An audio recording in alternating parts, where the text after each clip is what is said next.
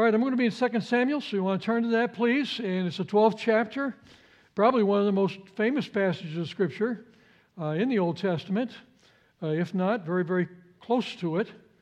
It all depends on what you're looking for, I would suppose. I know there's a lot of Psalms that are very dear to our hearts. But 2 Samuel chapter 12, I want to begin with verse 13. And so this morning we're going to talk about this episode in David's life. It's a tough one. Usually I call on Andy to preach these tough ones.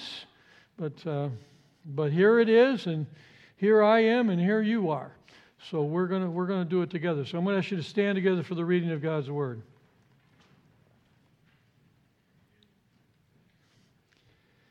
Then David said to Nathan, I have sinned against the Lord.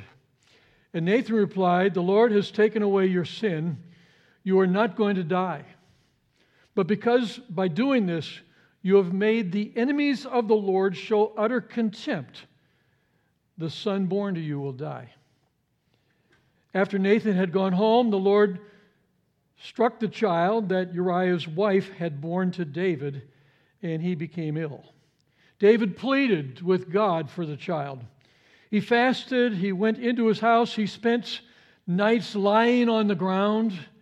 The elders of his household stood beside him to get him up from the ground, but he refused, and he would not eat any food with them. On the seventh day, the child died. David's servants were afraid to tell him that the child was dead, for they thought, while the child was still living, we spoke to David, but he would not listen to us. How can we tell him the child is dead? He may do something desperate. David noticed that his servants were whispering among themselves, and he realized the child was dead. Is the child dead? He asked. Yes, they replied, he's dead. And then David got up from the ground after he had washed. He put on lotion, changed his clothes. He went into the house of the Lord and he worshiped. Then he went down to his own house, and at his request they served him food, and he ate. His servants asked him, why are you acting this way? While the child was alive, you fasted and you wept, but now that the child is dead, you get up and you eat. And he answered, while the child was still alive, I fasted and I wept.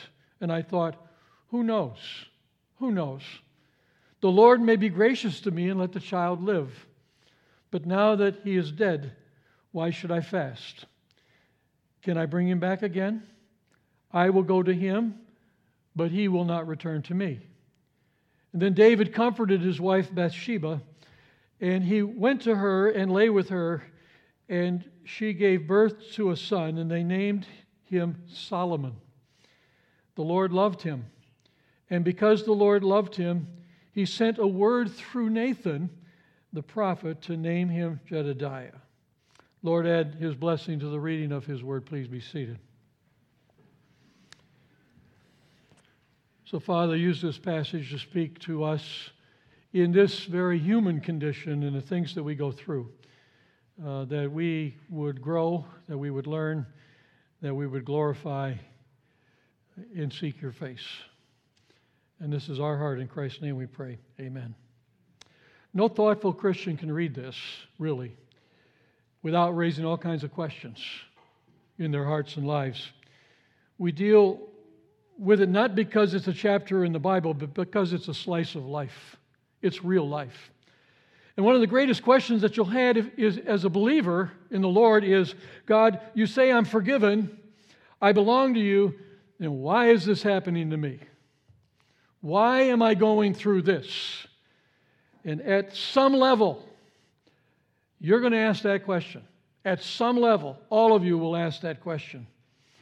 It's in verses 13 and 14, if you're going to follow in the scripture here. Through Nathan, God says, David, you're forgiven. I take away your sins, but your child is going to die. Now, that's what's called in logic a non sequitur. Does not compute. It does not compute. You're forgiven, but you're going to suffer. And we say, well, wait a minute. What's that all about? Wait a minute, Now, if you don't deal with it here in Scripture, how are you going to deal with it in life when it comes to you? Because it will come to you, these things. Because you're going to deal with suffering. Suffering is like being in a very dark room. The Bible will give you enough light not to answer all your questions, but it'll give you enough light so you don't fall on and break your teeth. It'll give you some direction to go. This story precedes a very famous story. David the king fell in love with Bathsheba. We know the story. The wife of one of his best friends. David has an affair with her. She gets pregnant. David arranges for that guy, her husband, to get killed on the battlefield. He marries Bathsheba, and David has a child born from Bathsheba. Nathan the prophet comes and he looks at David and he says, David, one of the great texts in the Bible, he says, King David, there was a rich man who had a lot of sheep. There was another guy who had one sheep, very poor individual, and the rich man stole the lamb from the poor man. He killed it and he ate it. What should we do with that man? And David said, that man should be drawn and quartered. String him up. String him up. And then what does Nathan say? You're the man, David. What you've done. You're the guy. You're the guy. So David is convicted, and he says, I've sinned against the Lord. And God says, I'm going to strike your son. And his little boy got fatally ill and died. And we're told that when David went through the grief process in verse 16, if you want to look at it, he got on the floor. They couldn't get him up off the floor, the scripture says. I mean, he's that grieving so much. I was reading about a woman who had lost her only child. Her daughter was on a TWA flight that went down. And when they told her what had happened, she said, if I had a gun, I would have shot myself. But all I could do was cry, scream, crawl along the floor of my motel. Same with David. I mean, that's what we're reading here. All he could do was cry, scream, and crawl on the floor. He was in the dirt. In fact, if you want to see David's prayer journal about this event, go to Psalms 51. It's all about this. He's writing about it in Psalms 51. And there he says to the Lord, the bones that you've broken my bones, you know. And he talks about the fact that at the time like this, you can't get up. You're just in grief. All I could do, he said, is cry and scream and crawl along the floor. Spiritually speaking, David said, it's like my bones are dust. I've been broken. I've been broken. They're crushed. I couldn't stand on my feet. I didn't want to get up. And any parent that goes through this is going to feel the same way. What's fascinating is, in this article that she was writing, is that she says 7.5 years later that she's never gotten up. She's never gotten up. It's painful. It's a powerful article that speaks of her loss and how it affected her life. She talks about what she calls the psychobabble of grief. The scam, she calls it, that she hated when the grief counselors would come that the insurance company sent to her, and they kept sending, and she said how they would say, you know, you have the memories, you can face the world with hope, look for the rainbows, and you have to be strong, and you have to get back into life. And she said it was so shallow, it was so superficial. She hated it. And sometimes she had her husband throw him out. And in the end, she's still on the floor. Still living a life of hell is what she said. She says, no good has come of it. I can hardly face each day. My grief has never, ever gotten better. And yet, when we look at this passage, in the 12:20 there, it says, David got up off the floor. David got up off the floor. All we know is that when he was down there, he was desperate, he was grieving, but when he got up, he was in complete control. I mean, as we read that, he's in complete control of what's going on in his life. Now, I don't understand everything, but David got something down there when he was on the floor. Something happened to him that this lady didn't get. And in verse 20 it says, he got something because he got up and he worshiped. He worshiped God. My experience in dealing with people in extreme grief is they're too hurt, they're too angry to worship. And they have difficulty here with worship. But David got up from the floor with tremendous amount of self-control and peace, and he worshiped. And more than that, I can't believe this when I read it. It says, verse 24, he comforted his wife. Doesn't say he tried to comfort her. It says he comforted his wife. What did he get down there? That's what I want to know. What did he get down there that could give him this strength to not only take care of himself, but to heal her? What healed him? And from the text and from Psalm 51, I would suggest to you this morning 3 things. And if you know these things, you're going to get up. You're going to get up. And I don't care how great a Christian you think you are. Life hits you full force. And even Jesus, when Jesus saw Lazarus, he knew he was going to raise Lazarus from the dead, right? When he came, he knew what was going to happen.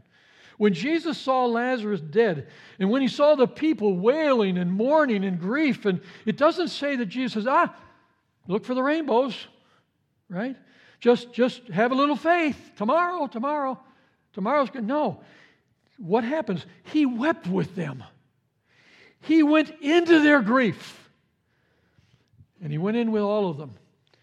See, to know these things does not keep you off the floor, but they'll lift you up off the floor. They'll pick you up off the floor when you're down there. So first thing here, and this is easy to see but hard to accept. God says to him, what's happening to you now, it's not payback, it's surgery. That's an important concept. It's not payback, it's surgery. Look at this very carefully, or you're not going to believe what I have to say. In verses 13 and 14, Nathan the prophet says, so this is God speaking, he's a prophet of God. He says, the Lord has taken away your sin, you're not going to die. What does that mean? What does that mean? The Lord has taken away your sin, you're not going to die. Taking away sin in the Old Testament is very specific.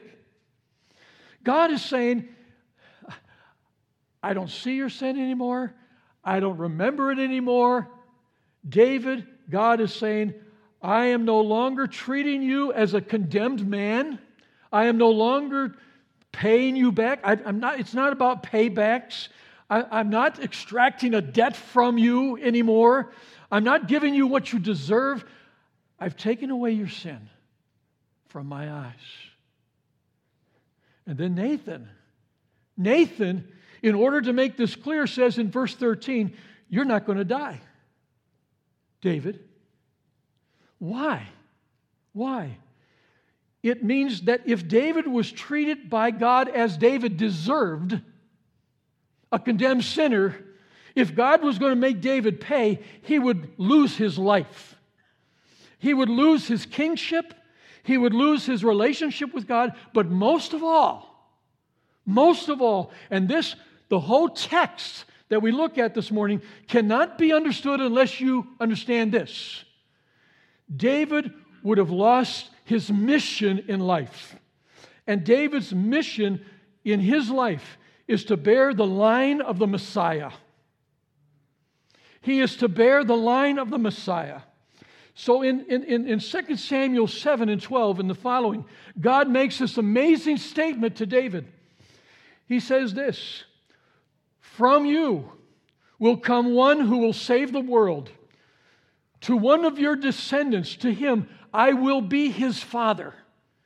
I will be his father. He will be my son. David, your house and your throne will be established forever. Think about that. Think about what David's going through here. Basically, God said, David, through your family, through you, I'm bringing Messiah into the world. This is David's mission. And he knows this. He realizes this. I'm going to save my people. I'm going to save the world through my family. Now, God says to David through Nathan, I'm not taking away your life. I'm not taking away your kingship. I'm not taking away your mission. And I'm not giving you what you deserve. It's not payback. What is it? Surgery. Surgery. Why? He says in verse 14, this has not happened to you, but because. The word because there, and I thought about this as I was looking at this passage of Scripture, because by doing this, you have made enemies of the Lord for them to show utter contempt for me, so the son you have is going to die. It seems like God is saying, I'm reading this, you dishonored me, and therefore I'm going to hurt you. You sinned, I'm going to pay you back. But verse 13 says, I will not do that. I will not do that. But David, there's something wrong with your heart. Something needs to be repaired here. And by your contempt, you have brought contempt on me, the God Almighty. The word contempt here means to take God lightly. To take the Lord lightly. What's wrong with David? What is wrong with this guy? What is he doing here? What kind of a man would have his best friend killed and then try to justify it? What kind of a man would jeopardize his whole family, bring incredible grief to his family, and his kingship? If this got out politically, what kind of a man would do something this stupid? As ridiculous as this was, a driven, weak, needy man. A man so needing, let's say, sexual affirmation, so needing a sense of power or whatever. He needs it so bad. This is not a free individual. This guy's in bondage. And Nathan is saying to him, you've treated God lightly. God has become a symbol to you. You think about an intellectual concept. You think about God. You can talk about it. You can write the Psalms about this. But as a functional, operational reality in your life, he's gone. He's gone. If God had been glorious in your eyes, David, when you were tempted by Bathsheba, you would have said, wow, she's beautiful. But God has crowned me with honor and glory. How can I do this? Listen, if God is a reality to you, I mean really, if God is a reality to you, there's nothing you so need that it can drive you to make these stupid, dishonest decisions in life.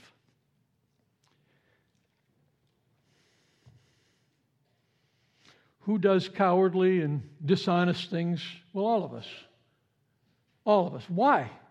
Because God isn't as real to us in those moments. God isn't as real to us in those moments that come into our lives. Nathan says, you treated God lightly, and now politically, Israel is on the edge. Something has to be done, David, to heal you, to bring you back. Everything, even the messianic line, is on the precipice. Something has to be done. And in my studies, I came across a book by Larry Crabb, a Christian psychologist, and the book was called Finding God. And he dedicated the book. And I was looking at, I don't read the dedications very much, but I have started to do it after reading this.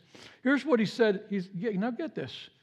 He says, to the memory of Dr. Charles Smith, a mentor who prayed for his cancer to return if it would bring him closer to God. And in his last year, he found in God, a measure he had never known before, and then he died of cancer.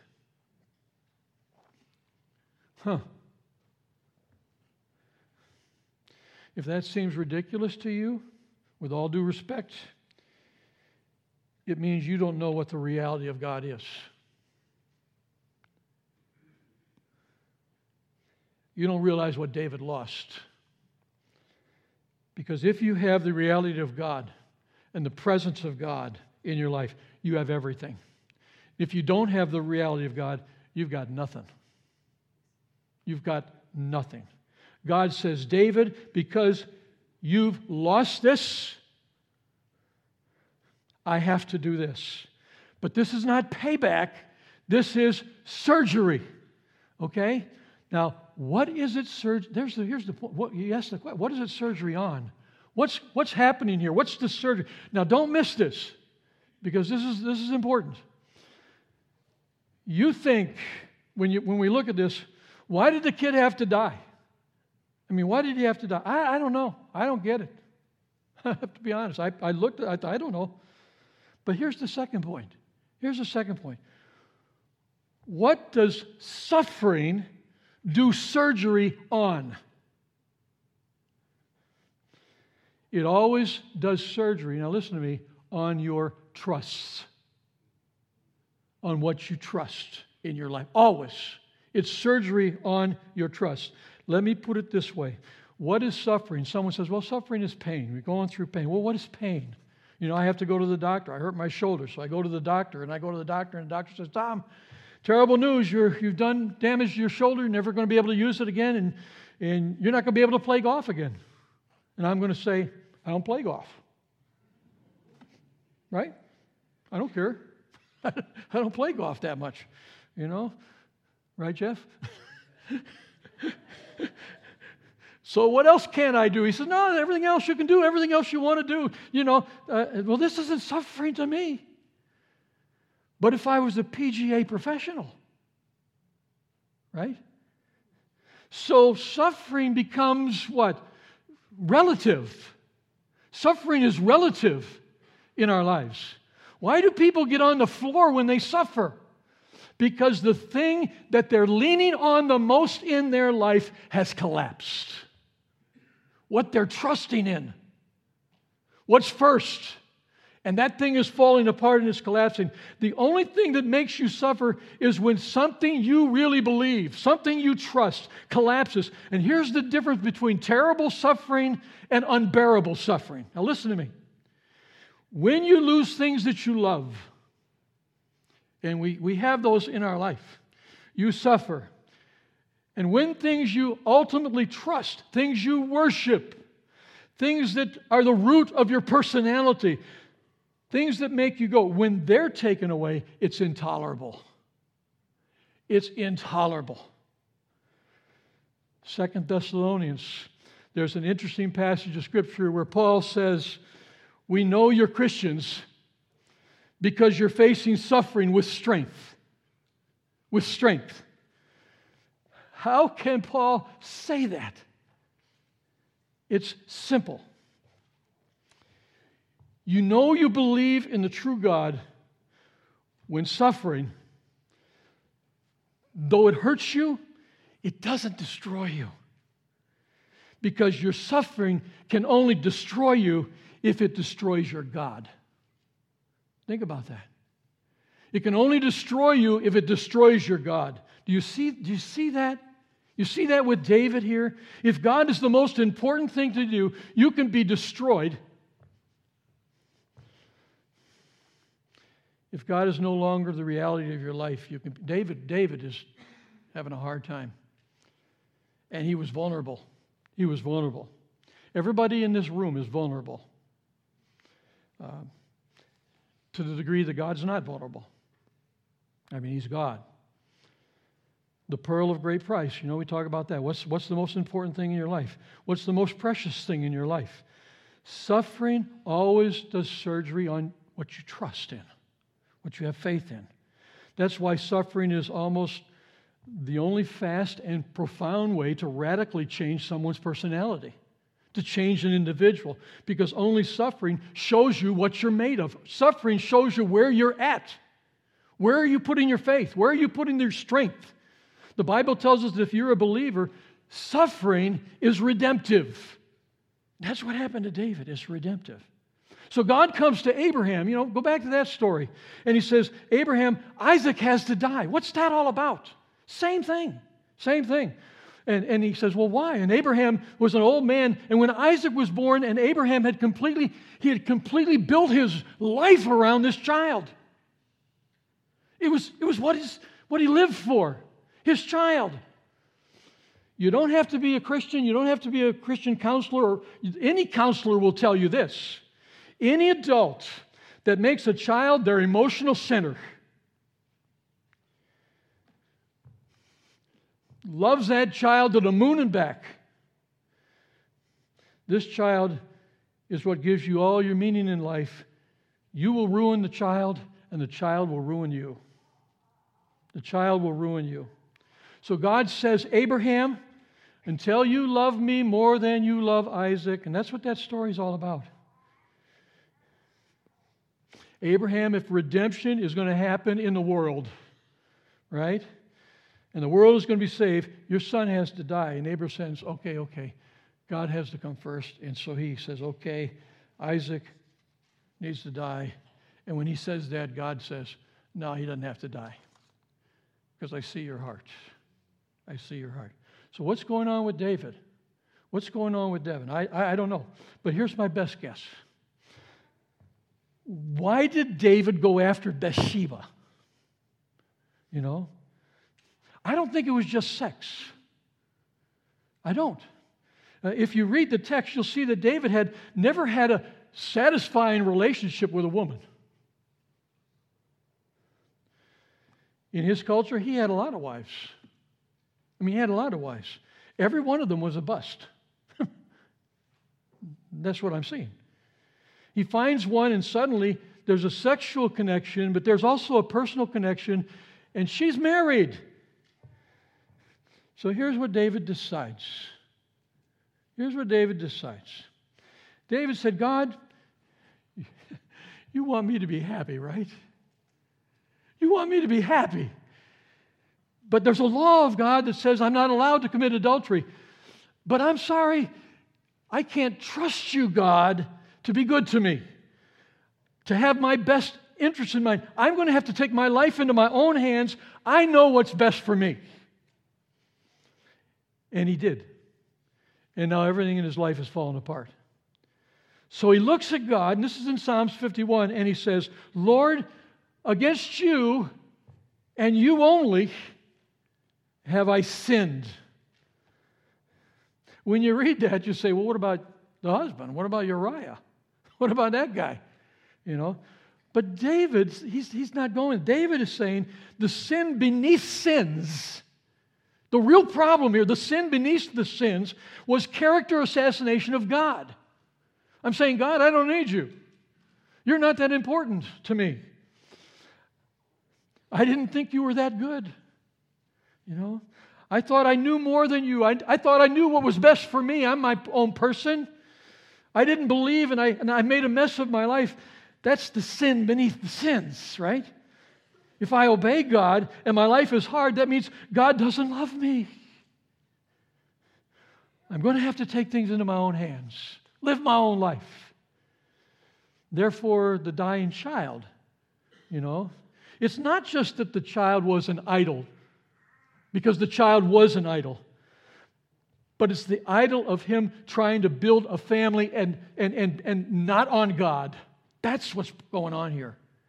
Build a family, but not the way God says. Taking his life into his own hands, his idol was thinking that he had to run his own life, run it without God, and God did surgery on his trust. Who do you trust? And the last thing I wanted to say. What was the scalpel? How did it happen? How did it happen? When he was on the floor, he saw that God was a God of grace. And when he gets up, verse 22 in your scriptures, maybe God, he's thinking about his son. This is before his son died. He said, maybe God in his grace would let the child live. Do you see that? See that? He says, I thought the Lord, I thought, he said, for this child to live would be nothing but grace. Be nothing but grace. He's not demanding justice here from God, is he? No, he's not demanding justice. He sees how everything God is doing is a matter of grace. That's the only reason he gets up saying, not saying, no, I'm not happy with it. No, let me worship. That's the only reason. Let me worship. This is what a religion of good works does, and we sang about that. I tried my best. Now, God, you should bless me. No, you'll be saying, I hate you, God. You'll be bitter. I hate you. It's unjust. I tried my best. I did my best. But what's the gospel? What's the gospel? We know it. God made him sin who knew no sin, that in him we might become the righteousness of God. Saved by grace, right? We're saved by grace. When you see that, when you really understand that, you don't say, I hate you, God, because you know if God gave us what we deserved, we'd all be gone. We'd all be toast. But you get up and you say, I hate it. I hate sin. I hate evil. I hate the brokenness that I see in this world, and I align myself with God against it. I align myself with God. How do we know God is aligned against it? Here's why. This just takes your breath away.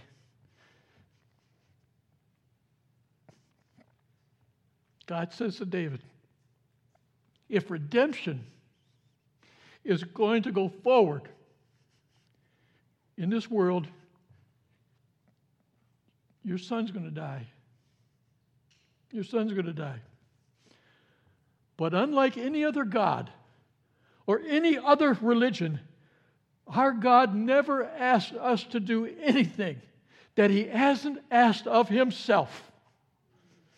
Because God said to himself, if redemption is going to happen in this world, my son has to die. God had to voluntarily put up Jesus as a sin offering, and there was no way redemption could have happened without it. No way we could be saved without the Lord Jesus Christ. God never asked anyone in the world to do a millionth of what he has asked of himself.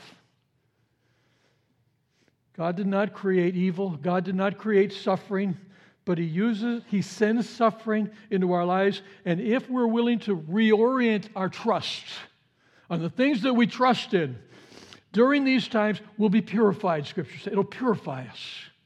We will be cleansed. We will be like him.